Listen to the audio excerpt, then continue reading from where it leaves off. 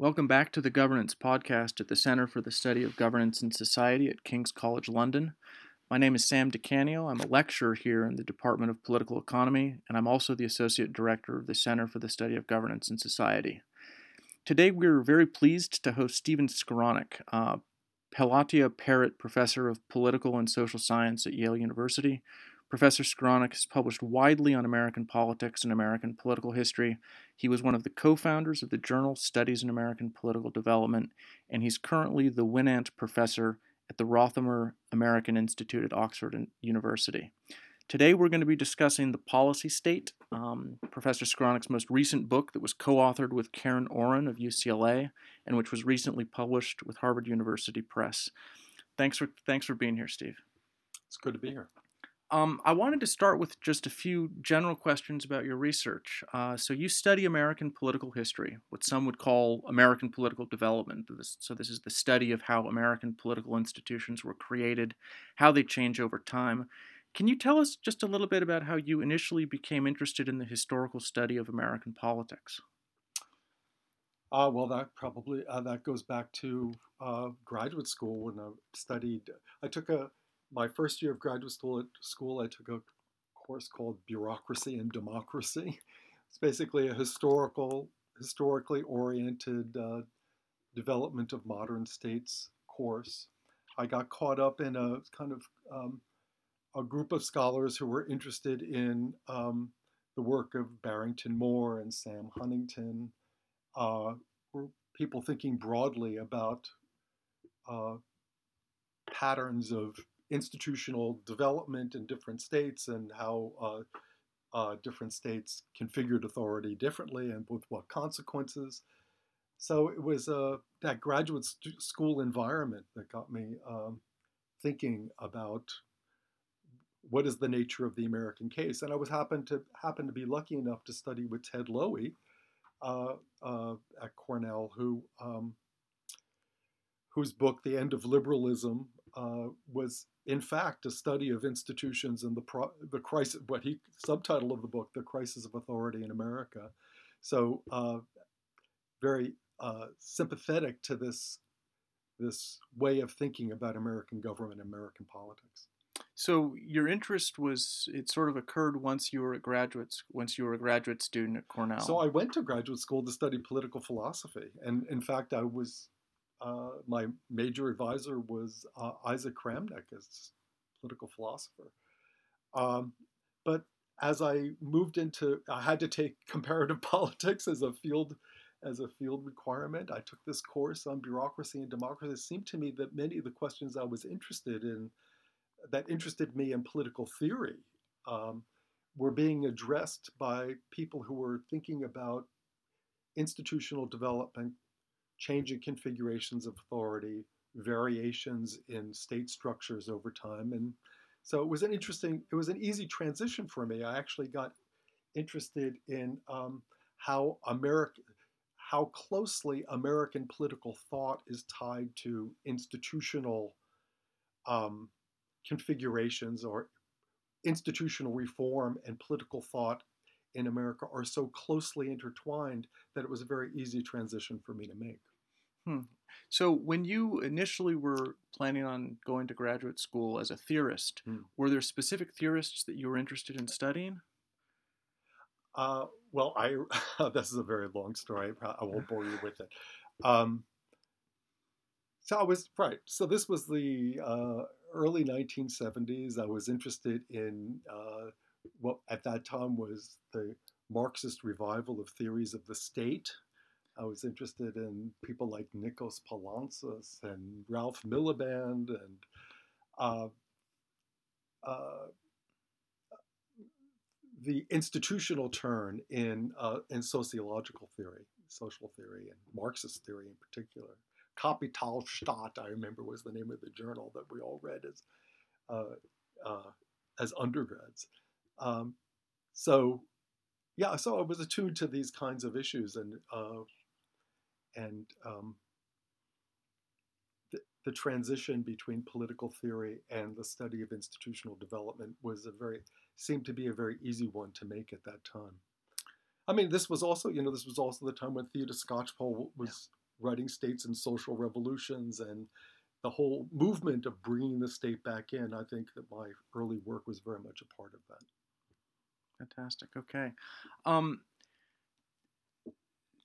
so on that point, do you remember when Theda Skocpol wrote States and Social Revolutions? She also wrote. She was one of the editors in bringing the state back in. Published in 1985. Do you remember when that volume came out? Whether there was any sort of sense in political science at the time as a discipline? How did people view it when that? I think that was a huge volume, and it had an enormous impact. The whole movement toward comparative study of states, varieties of capitalism,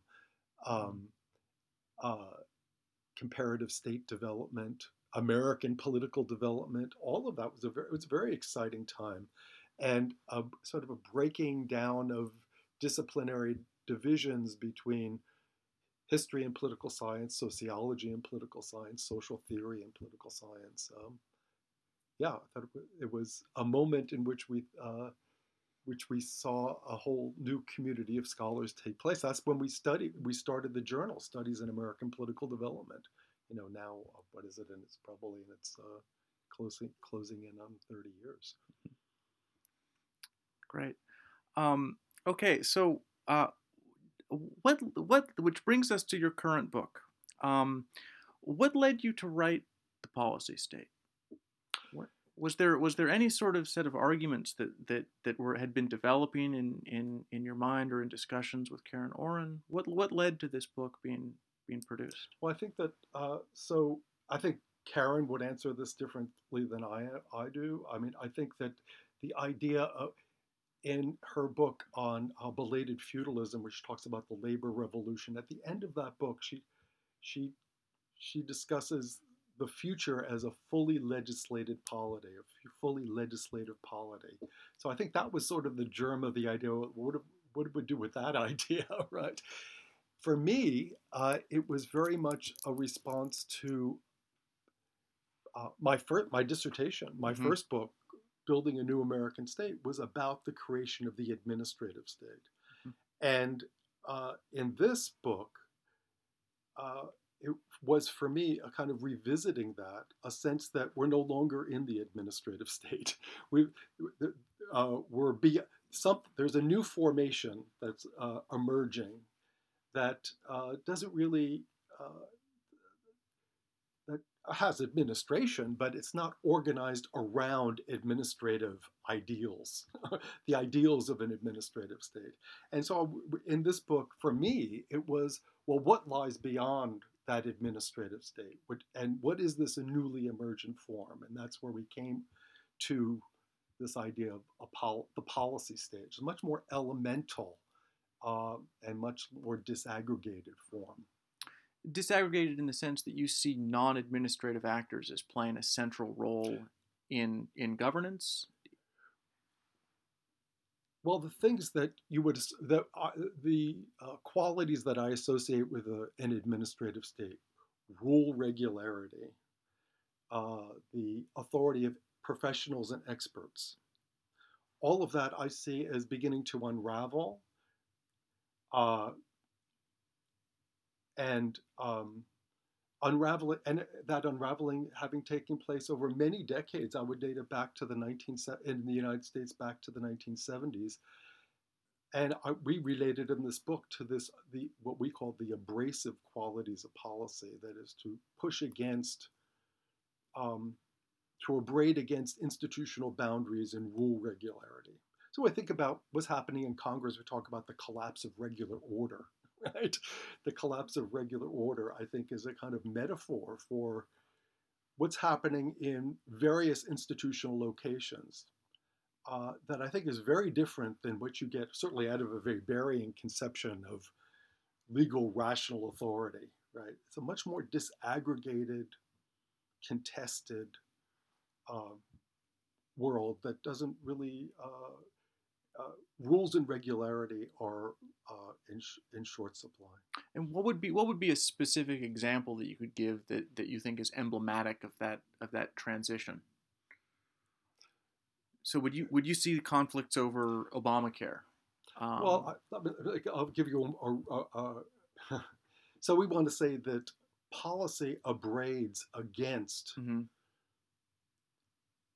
rules and regularity. So think about Trump's declaration of a national emergency to build his wall. This book is organized. What is the policy? The policy motive drives contemporary politics. So what it's driving against are all those things that we're supposed to resist policy, right? What are those things that are supposed to resist policy? Like structure of government is one, right? The basic structure of government. So when Trump says, well, Congress refuses to pass money for my wall, I'm going to declare a national emergency and we're going to build the wall. This is exactly what we mean by policy, the policy motive, mm-hmm. policy-driven erosions of structure, right? And then Congress says, well, you can't do that. We have a constitutional authority to appropriate money. Well, good luck. Well, we'll see how that works. We'll see how that works out. Mm-hmm. So the form of in a certain way you see the form of governance that the policy state is displacing is a stable administrative organization.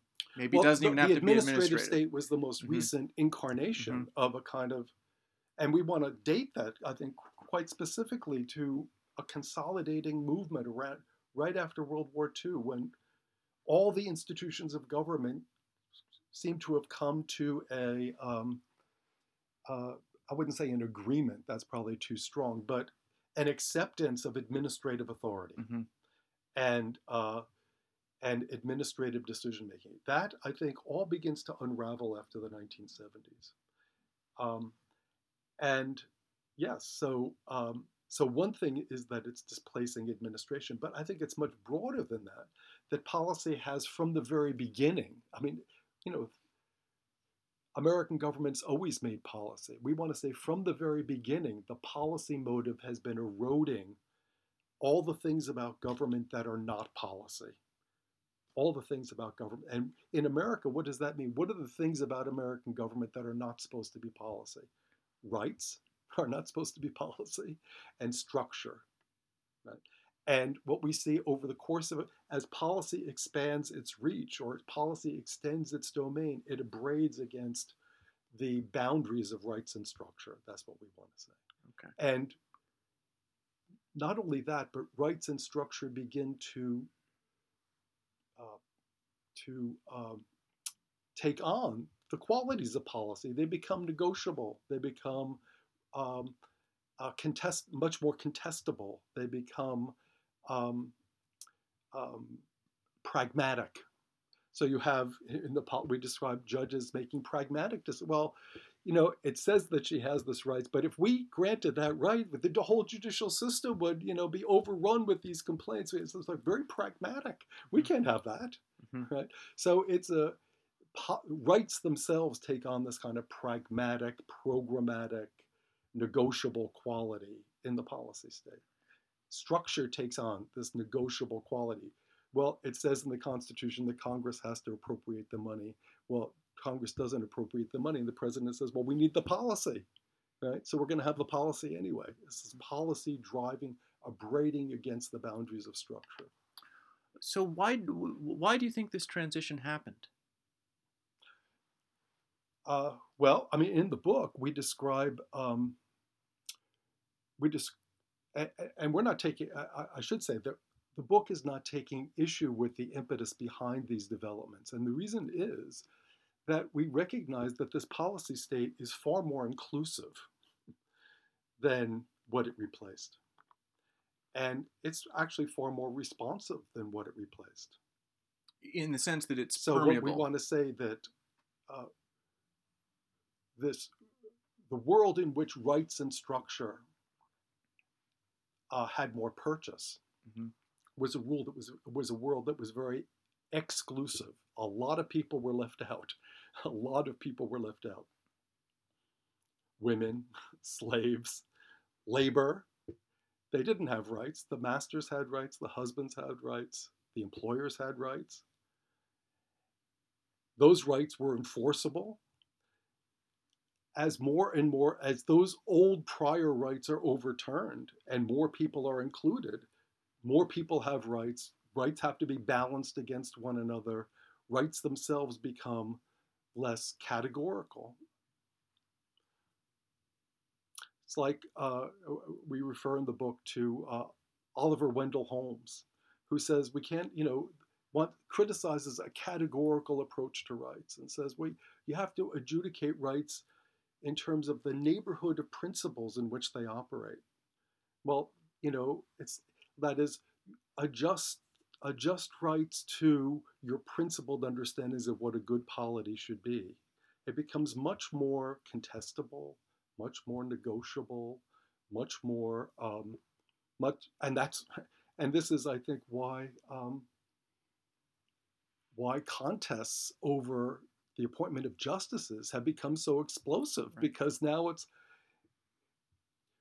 your rights are wholly dependent on the principles of the judges that you're appointing, right? That neighborhood of principles is like everything. The right is completely contingent. Right. So on the one hand, I can see how that is more inclusive. There are the number of groups that can influence policy it's clearly expanded, and the number of people who have rights, right? Yeah. But for us, what's happened is that rights as Dworkin said, rights are trumps. I think that was a normative position. Rights should be trumps. But in fact, in a democratic polity, rights are not trumps. Right? Rights, what we argue in the book, is that in the policy state, rights are chips. That is, they're tokens of access to a choice setting where the actual determination is very much dependent on who the judge is, what the principles of the judge is, who the decision makers are, their preferences and their principles. Right? So rights for us are not nothing. It makes a difference that all these people have access, right? But that's what they have. They have access to a choice setting in which the actual balance, the actual balance among these rights is contingent on the decision makers themselves. Mm-hmm. As opposed to, an employer could go to a court and get an injunction against those employees because they didn't have a right, right? The husband could take the kids and the wife didn't have a right, right? Those were trumps. Mm-hmm. Those rights were trumps. These rights, when everybody's included, everybody's in, rights become less Trump-like and much more chip-like tokens of access.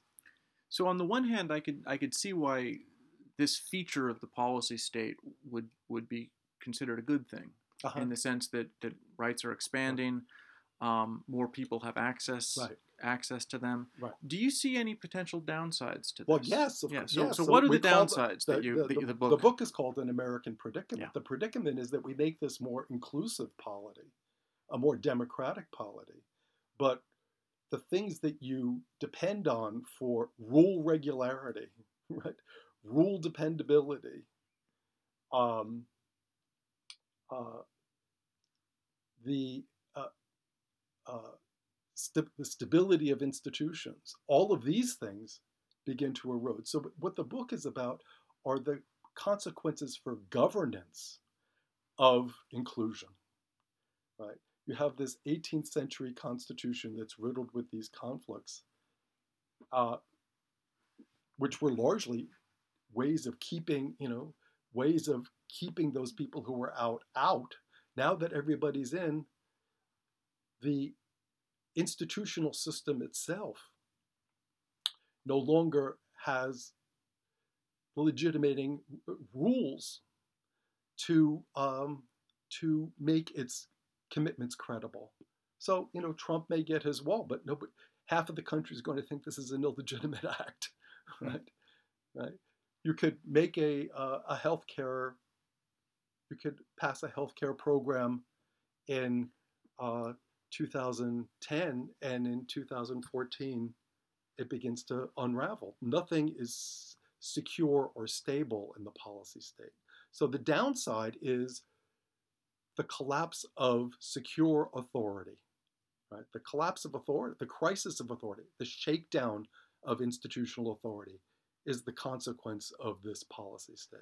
But if that process is breaking down because the society is being made more inclusive and more democratic, why couldn't a skeptic just respond by saying, "Well, what you're describing is a responsive democratic polity"? Well, one response to this would be let it rip. Just let it rip, right? But I think that you would also say that democracies, the programs that modern democracies demand, require a kind of credible commitment, right? And this state is unable to secure any of its commitments. That is, everything remains contestable all the time. Everybody is in, all issues are national, everything is contested, and everything is reversible. So policy itself becomes, let me put it this way, policy to be secure requires rights and structure. It requires a secure decision-making, a dependable decision-making structure and secure rights. That's what gives policy legitimacy. If policy itself is undermining or abrading the security of rights and the security of structure, then policy is undermining its own legitimating anchors. That's what we want to say. Mm-hmm. And in that situation, that's a predicament. That's a predicament. Conservatives would say, right, we're making too much policy. We're making too much policy. Or too many people are in. We've got to get these people out, right? We've got to restrict access. We're not saying that. What we're saying, however, is that this policy state has serious problems largely related to the shakedown of institutional authority that accompanies its own development. Do you see any problems associated with the expansion of policy, the fact that we have so many decisions that are being made and influenced by so many different actors? Do you see that as being a problem or posing a problem for democratic legitimacy?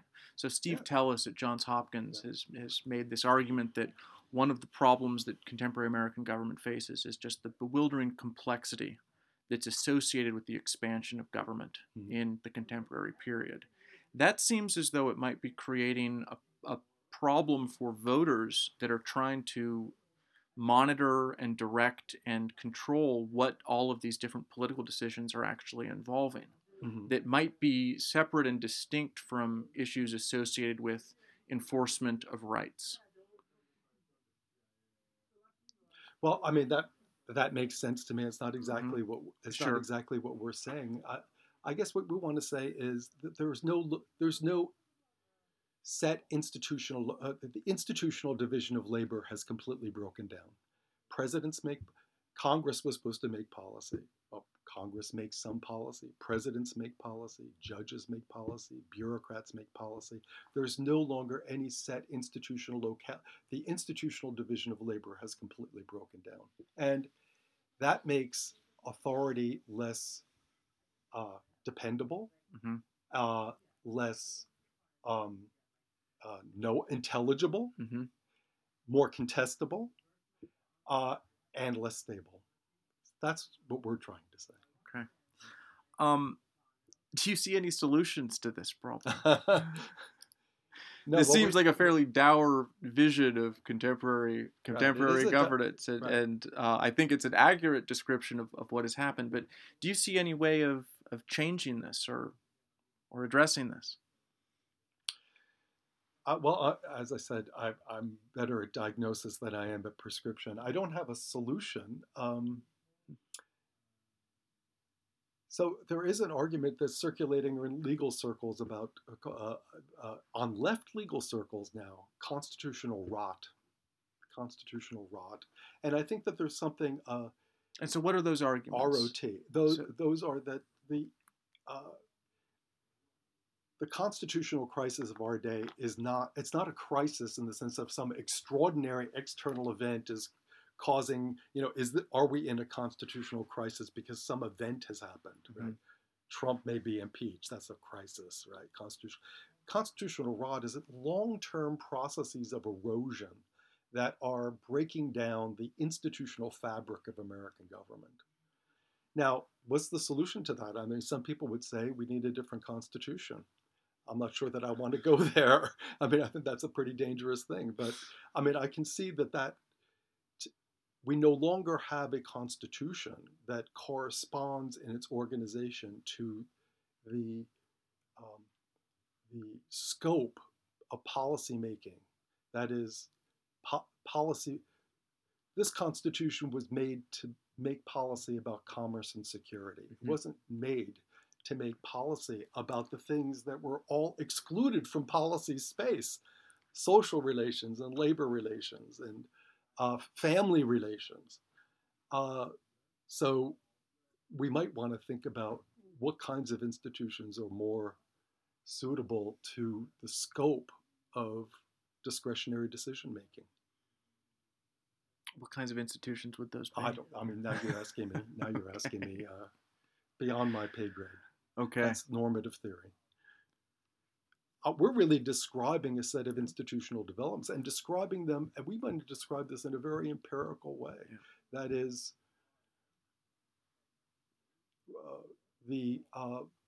the labor revolution of the 1930s. What was the constitutional implications of that? Well, the constitutional implications of that is the Commerce Clause of the Constitution just basically breaks out. The bottom falls out of it as a limit on policymaking. Well, government now everything becomes commerce, right? The Civil Rights Revolution. These are the great democratic revolution. What were the constitutional implications of the Civil Rights Revolution? Is, well, federalism. Federalism breaks down as a kind of structural barrier on policymaking.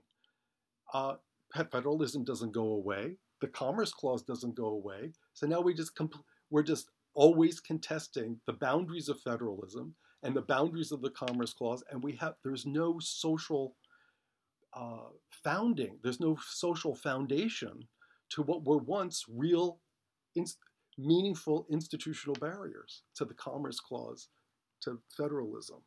Those have gone away, and now we just contest, right? Just contest what are the boundaries of federalism. Well, 5-4, the Supreme Court will say this, and 5 justices will say this, and 4 justices will say that. What are the boundaries of the Commerce Clause? 5-4. Nobody has it. There's no agreement. And it's not clear what's to be done about this. I don't know what the solution is, but I think that we have the right diagnosis, and it's not the diagnosis. I think it's very different than what you see coming out of the left and on the right. Mm-hmm. So on the right, I think that the argument is we should go back to first principles, the way the Constitution was, originalism. Well, we want to say that the original Constitution worked when most of people were excluded, right? When most people didn't have access to that decision-making structure and those institutional principles. And the more people who were brought in, the more those principles and structures broke down. So it was just it's just fundamentally incompatible. Right. And on the left, we want to say that we disagree with the left that the problems of modern governance today are just policy problems, and that any necessary rearrangement of the furniture of the government, that'll just take care of itself. We want to say that these problems of governance are really front and center, so much so that if you don't solve them, policy itself is going to lose its purchase. And I think that's what we see now. Policy itself loses its legitimating anchor, right? Loses its staying power. Okay. So do you have any, given that that's the diagnosis of the contemporary American political scene, do you want to venture any predictions about what's in course? Do you see this as just being sort of a lasting trend that's been put in place that's going to continue? Well, I mean, this is kind of a dire, right? It is kind of a dire. I don't think this is sustainable. I think that somehow we have to reconfigure institutional authority so that rules have some not only stability and but reliability, reliable permanence. Yeah. So I recognize that there are all sorts of people we're not the only people who are grappling with this. So as a conservatives have originalism. I think originalism is a response to the collapse of authority in the policy state. Um, Deliberative democracy. I think the whole deliberative democracy movement uh, is a response to the collapse of authority in the policies. So people, normative theory is rich and alive with responses to this predicament. But we're just trying to, how did we get from there to here? How do we get from there, where we started, to this moment? Yeah. Do you? I'm just curious. Do you see argument? Do you see deliberative democracy as somehow addressing this in a way that you think might be fruitful? Do I think it's a practical solution? Yeah, I don't see it as a practical solution right now, but I do see it as a response to the problem. Yeah. That is, I think, Yeah. John Dewey said you can't have a modern democracy unless there's some modicum of like-mindedness among the people, right? And deliberative democracy is a kind of one-on-one. You have to build citizenship, right?